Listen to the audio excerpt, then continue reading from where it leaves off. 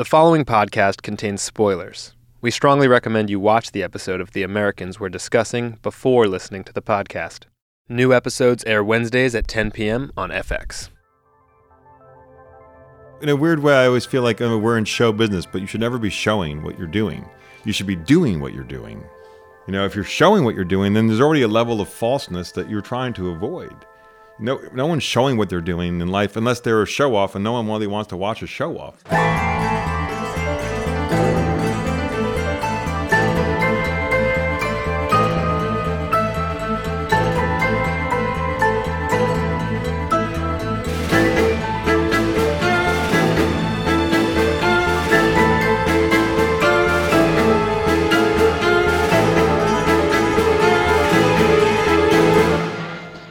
Hello and welcome to Slate's TV Club Insider Podcast for Season 4 of The Americans, where today we'll be discussing Episode 5, Clark's Place. I'm June Thomas, a writer and editor at Slate, and I'm the host of this podcast, which takes you behind the scenes of the show. I've returned once again to, golly gosh, it's raining outside, Gowanus, Brooklyn, where the show is made, where I'm joined by our special guest, who is the director of this episode and also one of the stars of the show, Noah Emmerich, a.k.a. Stan Beeman. Hello, Noah. Hi. Thank you for joining us. Good to be here. Also with us is Joe Weisberg, the creator of the show. Hello, Joe. Hi, June. And his co-showrunner and co-executive producer, Joel Fields. Hello, Joel. How are you today? I'm jolly good.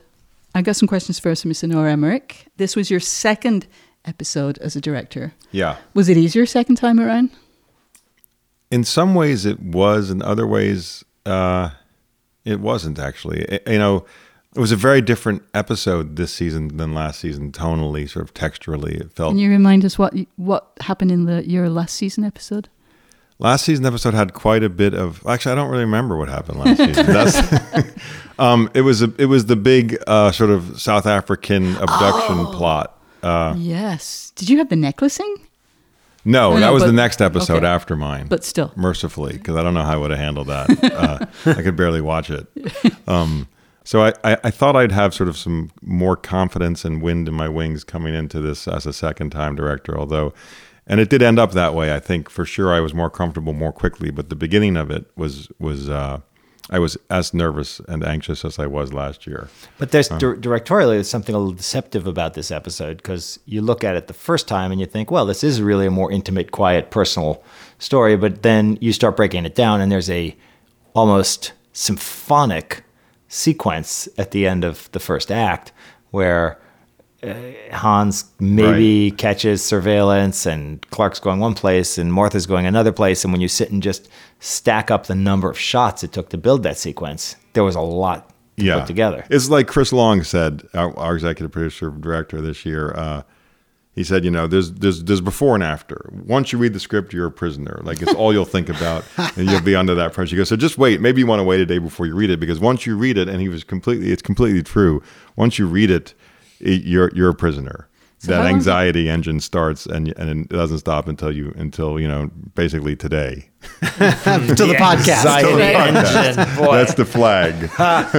This might be the dumbest question ever, but you learn your lines, right? I mean, actors learn the... No, I am Stan Beeman. But I mean, you go on there, because I think sometimes I see this, it's not like it's a ton. Like, can you just keep that in your head and just kind of keep it in your head from obviously you've read it, you know what it's all about, you've prepared, but do those lines, every night do you go home and learn those lines for tomorrow? It's a funny thing. It's not a dumb question at all, because it is a really odd process how we absorb the lines, and everyone has a different approach. My favorite, and I have my different approaches myself, just depending upon the pressure and the context and the scene and the work, but my favorite thing to do is actually never to learn lines. And I sort of jokingly said I am Stan Beeman, but I mean, that's hopefully the experience. The experience is you read the script, and what you learn, what you discover are the actions your character is taking. So I'm going to go try and reconcile with Sandra. That's the scene. And the words serve the intention and the actions of the character. So you read them, and they're usually pretty great, and they service that intention very well. And that's how you actually discover the intention, through the words. And then you hold on to the action, and when you need them, the words are what come back up for you to be able to act upon whoever it is you're acting upon. So in a funny way, instead of sort of memorizing words, it's much more delicate and gentle and satisfying for me to be, if I have the time, to really learn the intention of the character, and then the words sort of somehow magically show up, and you feel like you're the author of the words in a way, as opposed to memorizing. You don't want to have the experience of memorizing somebody else's words. Yeah. Just as we do in life. I'm speaking to you now. I haven't prepared what I'm going to say, but the words service my intention. So if you can recreate that experience, in character, then that's the sort of ultimate ambition, I feel. Although, of course, that's not always the opportunity or the case. You have time. Sometimes you do have to sort of memorize. And then the question is, how do you unwind the memorizing feeling and turn it into an organic sense of authorship of your own self? And that creates actually more work in a way. If you memorize, you have to sort of go back and sort of integrate that into your own sense of truth. Yeah, I imagine it's much more challenging on something like CSI, where you're just like spouting science. Yeah, then it's really hard. I mean, then you're just learning words because it's just procedural garbledy-gook in a way, and you don't really know what you're even saying. I don't mean but certain characters, certainly, there's just so much techno jargon exactly. that you have to learn that or become an actual CSI technician so that those words feel authentic. Which is another thing you can do in the break. Some people do that. Actors do that, Take an online course. Yeah. So that's all very fascinating, actually. I have to say, that was fascinating. I didn't know any of that. I'm so sorry for any bad dialogue we've ever gotten. You're giving me, I feel so bad now after what you just said. I wanted to take credit for having written the speech you just gave and say he was very convincing. Very convincing. By the way, that was Joel wrote that. Bravo. Yeah. Now, I haven't seen I haven't seen the episode we're talking about yet, but I've read the script. That serves me well. Oh. And I noticed that when I was reading it, I was all revved up because there was something that is a little bit of a signature of the Americans, a big song, a song from the period. Now, in the script, it was a Dire Straits song. Right. If I had you, yeah, the things that I could do, honey, if I had you,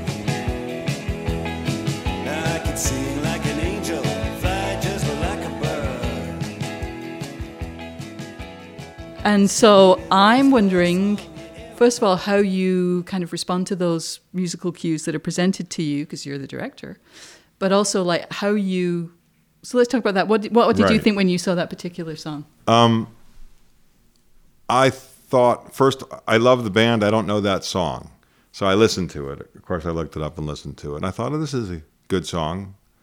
But, I never take anything too literally. It always feels like a suggestion to me. So here comes a song. This is a moment for a song. We want a montage. Here's a song that I, the writer, thought of and would be good. But it never feels like it's sort of set in stone. Those are always sort of a suggestion. There's a lot of interpretation available. There's a lot of, obviously, when you're speaking of songs, there's a huge library to select from. So I never thought this has to be cut to this song. It's more of an intention and a vibe that is suggesting. So I never thought, this is going to be the Dire Straits sequence.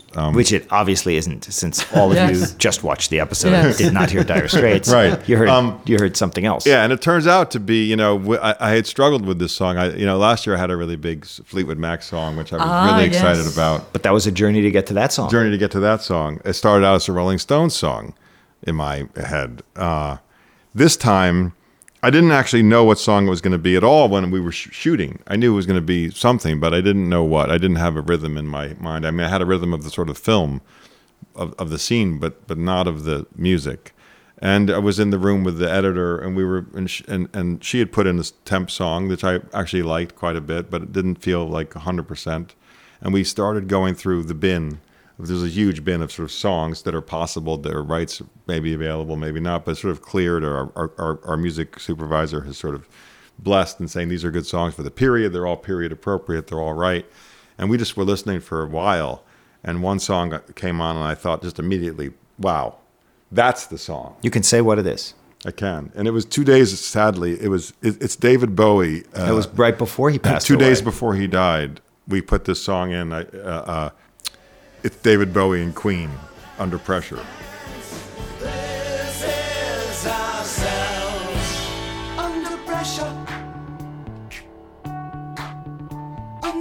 Pressure.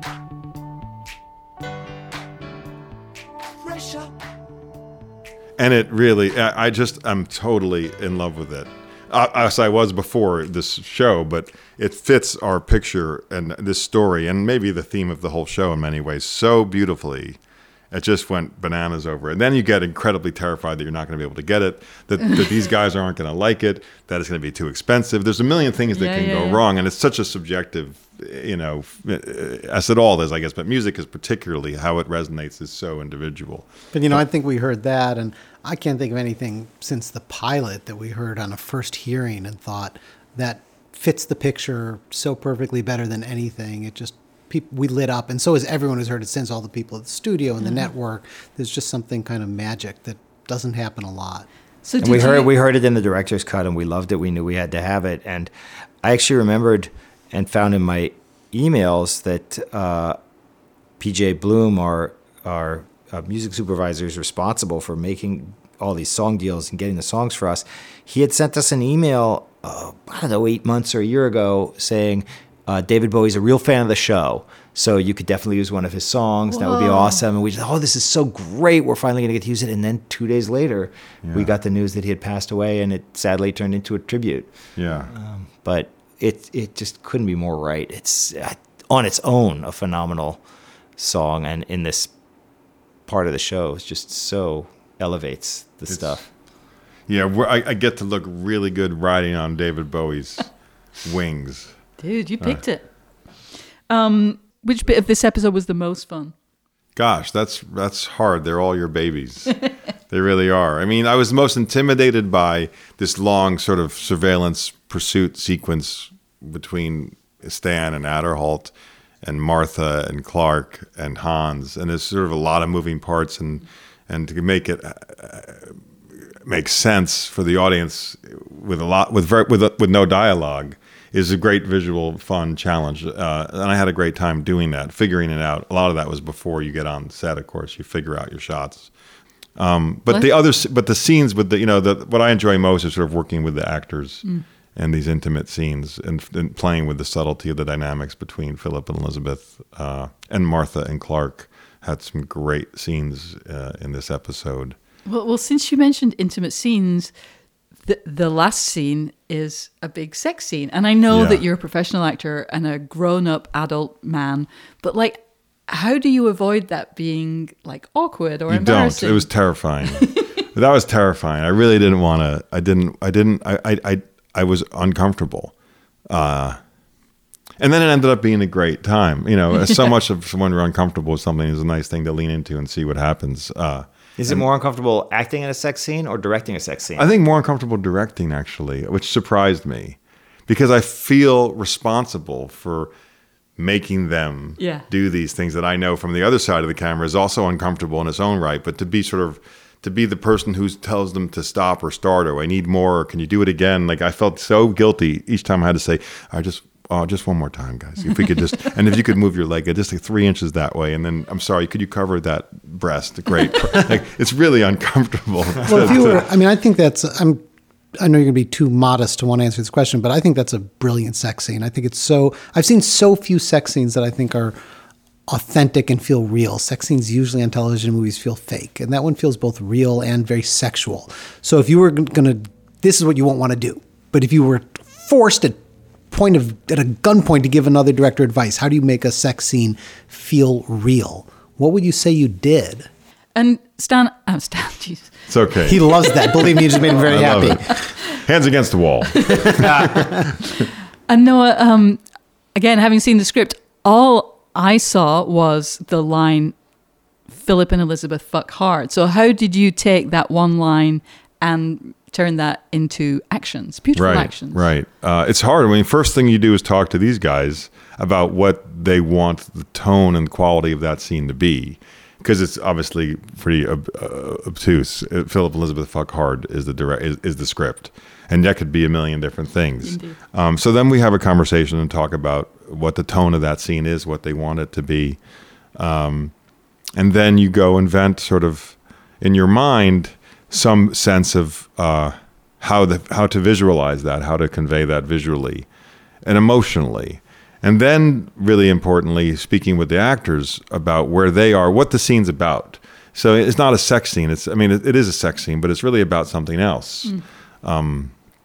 Particularly the way it's written and placed in this episode. It's really about where they are in their relationship and what is the purpose of that sex. What are they doing via that action to each other and for themselves? And that's the way into sort of avoiding, I think the mistake that I even maybe made when I first read it, I was like, okay, wow, cool, a sex scene. How am I going to shoot? What's going to be new? What's going to be interesting? How is that going to look? And it's like, that's the wrong questions to be. That's the cart before the horse. The question is, why is this happening? Why are they fucking hard now? What's it about for him? What's it about for her? Why does she actually instigates the physicality? Like, why is she doing this? What's going on? And then it turns into being about the entire story that we've just seen. It turns, we're there naturally. And then, that's first and foremost. And then how to visualize that becomes a different question, as opposed to how do I make a cool, sexy sex shot? It's like, how do I show this? And then it's just sort of like, it's the same thing. It's about organic, step by step unfolding. The same way we're talking about the lines. You don't want to learn the lines and then squeeze them in. You want to have them be there because you need them to do the action that you're trying to do. Same thing with the sex. You want the sex to be there because you want Philip to be doing something, or Elizabeth to be reaching out to Philip in some particular way. I think that's so beautifully put, and it really answers the question: how do you do it and get it to be real and sexy? Because it becomes about the character story, right? And to me, what's so powerful about what you shot there and what they were able to capture in their performances was, it wasn't a sexy scene for the purpose of being sexy. It had these deep underlying emotional needs to it. His need to try to get his mind off of what was going on with Martha, and more importantly, her need to try to get her husband's mind off of his other wife. And it's so aching and powerful and real that the sexiness becomes the expression of that. It's not just some desire to do a sex scene. Well, it makes me think too of what you say about acting in general, which I'll paraphrase badly, but what you say is, I don't have to make facial expressions. I have to be there and let the audience bring what they think or know that I'm feeling. So that's, in a sense, the same thing. Right. Let them have the sex scene, but then the audience will understand the context of what they're feeling and bring that to it. Right. You don't have to, in a weird way, I always feel like we're in show business, but you should never be showing what you're doing. You should be doing what you're doing. If you're showing what you're doing, then there's already a level of falseness that you're trying to avoid. No one's showing what they're doing in life unless they're a show off, and no one really wants to watch a show off. They want to watch something authentic. It's funny. We just cut 4 lines from the finale this morning that ultimately were pretty okay lines, and they were true lines, but they wouldn't have been truly said in the moments in which they were written. And we kept trying to rewrite the scene and reconceive the scene so that we could have these lines in. And finally, what we realized is, those lines are just not going to live in this episode, and the audience is going to catch up with that emotional part of the story and that story part of the story, or they won't. But it'd be better for them to be a little bit behind the story than it is to have 4 lines that stick out as untrue.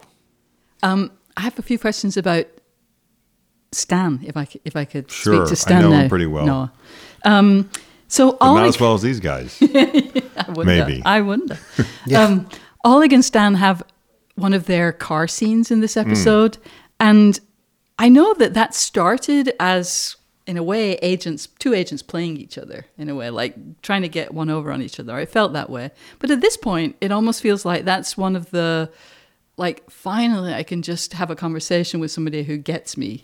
Right. Is that how you see it? How do you see Oleg and Stan's relationship at this point?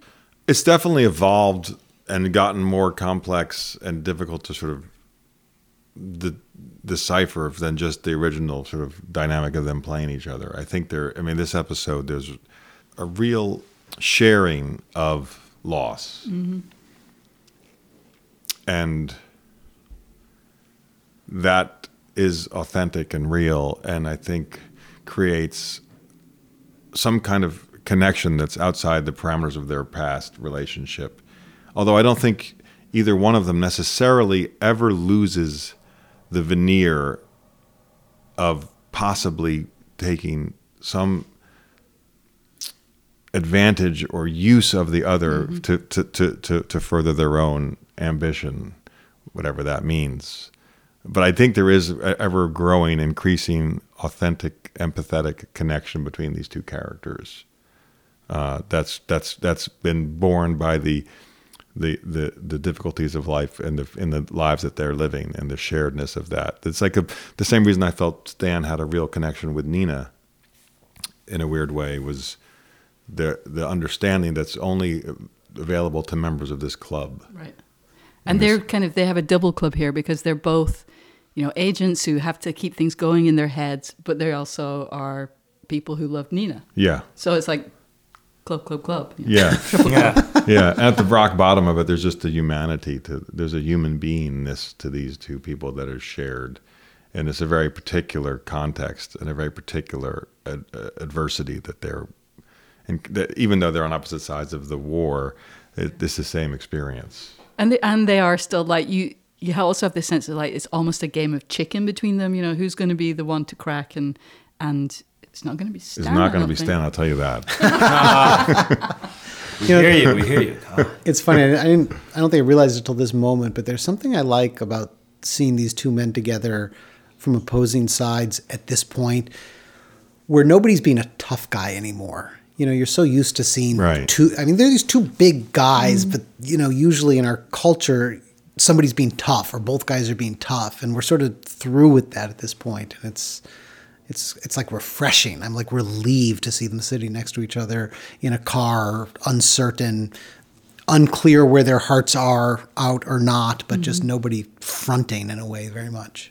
Yeah, in fact, we had that conversation. Costa, who plays Oleg, and I had a scene the other night, which is a further progression of this dynamic.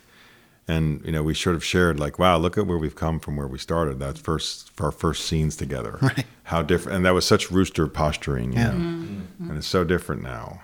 And it's true. They're two big guys in suits. You're like, that's not who they are. That's what you see at first, but that's not what they are.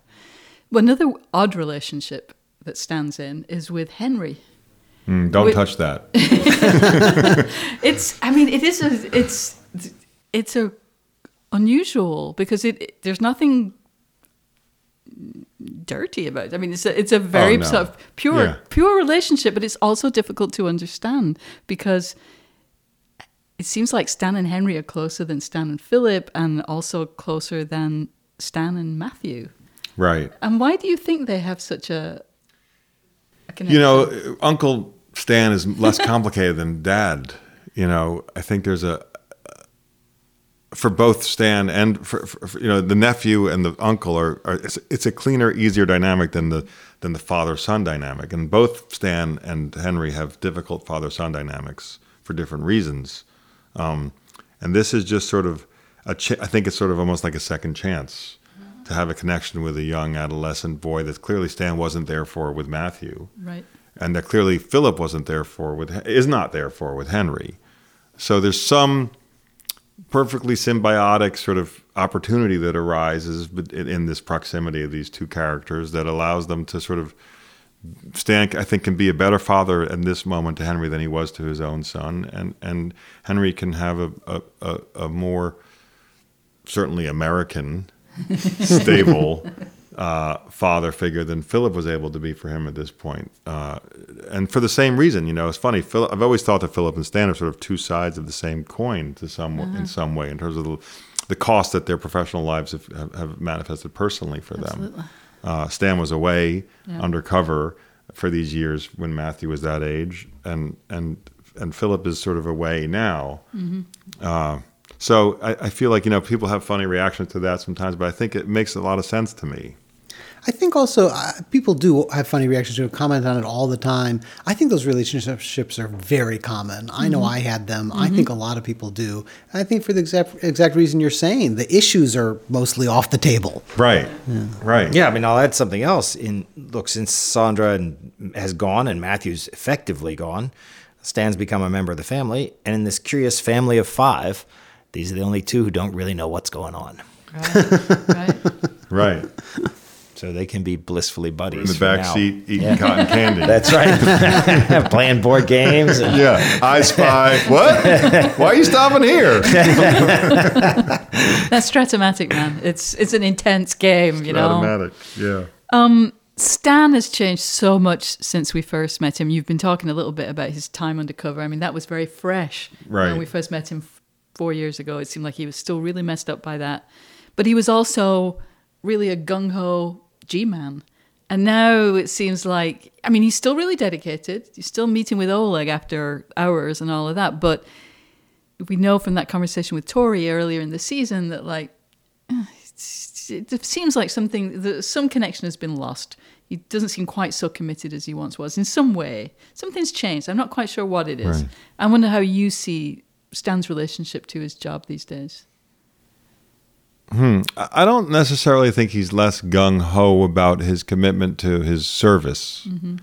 I think he's been frustrated by the realities of counterintelligence work and the bureaucracy of the Bureau and the limitations and the frustrations of the job, of dealing with diplomatic immunity, of dealing with walls and within walls, of dealing with the bureaucracy and the limitations of his own sort of field work. I think he's been weathered and worn down by some of those obstacles, but I don't think his commitment or you know, one could say passion for service has been diminished. He's a little tired. He's a little beaten down. He's had a lot of loss, but I think he is as resolved as ever, if not somewhat frustrated, but hopeful to do his job, to execute his job well, and to make the country safer. Jays. We had a scene from the real world in this episode where President Reagan was giving his Star Wars speech, his missile defense speech, and the 3 members, I think, of the Jennings family were watching him. Maybe Stan too? 3. 3 and a half. Just Oh, 3. 3 and a half. Henry was sort of on the computer. Yeah, playing Gorp. Yeah. Now, it isn't ultra rare for the Americans to incorporate, you know, historical events, but it's always significant, as is everything. But you always feel like those, when you see something from the real world, it's extra significant. So why did we see that scene? Well, first, let's talk in general about it. What you're saying, that we're just very careful about it because it's so easy to drop those things in as historical place markers and say, look, here we are in our period. And especially if you're doing it with an actually famous speech like that, it can just reek to the high heavens of look at our show taking place in the 80s with Ronald Reagan. And so the trick is, you know, to have it's almost crazily enough like what Noah was saying about the sex scene. It's to have it revolve around character. And so this is the scene where Elizabeth walks in, right? Yeah. So to have it really Star Wars. right. So to have it really not about Reagan and Star Wars, but to have it about her ongoing arc from the beginning, and it will be to the end. I don't know where she'll be at the end, but the arc will be to the end. To have it be where she's coming home and her we've been watching her reactions to the Reagan and tracking her feelings about this from the beginning of the series, but that was a reaction you've never seen. You've never seen her make kind of a joke in front of the family and have it be welling up from the depths of her soul, but she's not angry. You've never seen her loose. You've never seen her loose around that topic. You've never seen her open enough to even broach it in front of the whole family. So it's just a very unique and special moment that contains a kind of wider variety of feeling than you would normally get from her. Yeah, and giggling. It's also a moment that tells you something about this relationship she's working with Young Hee. Because you're right, in part, that Reagan speech serves the very long story of Elizabeth's relationship with Ronald Reagan and with America and seeing a different reaction, but it also serves the seasonal story where Elizabeth is working somebody for her job, but having a relationship with that person and getting to know that person and laughing with that person. And she comes home a little bit drunk and a little bit giddy and a little bit amused. And honestly, even Ronald Reagan can't get her goat tonight. And that says something. Right. That's what loosened her up. Yeah, His Young Hee loosened her up. Sundu Bujige. That's what loosened her up. You learned how to say it, right? I you did. actually learn how to say Yum, it? yum. Yeah, Can you do one more? sundabujige. We should serve that for the rap party. We should I have to say, it looked good. Sundabujige is So here's delicious. the thing about how it works on set. If we have a dish like that, they really make it, right? Yeah. Did you They taste really made it. Oh yeah, it was delicious. Was it good? Yeah. Who makes it? Did Robert make it? No, Like- we had a special consultant Usually, come in. Yeah, a usually Korean props woman. makes it, but we had a. Yeah. What I'm Props doesn't get up to that. No. what I'm trying to wrap my head around is how is it possible that we weren't there to taste that? That Yeah, is that crazy. seems like a screw up on our part. It was right here. God, we have got to talk to our Yeah. office about that. That is not happening again. You know what? This podcast is over. We're getting some sundabujige. That's it for this week. Thanks again to Joel Fields, Joe Weisberg, and Noah Emmerich for joining us to talk about episode 405.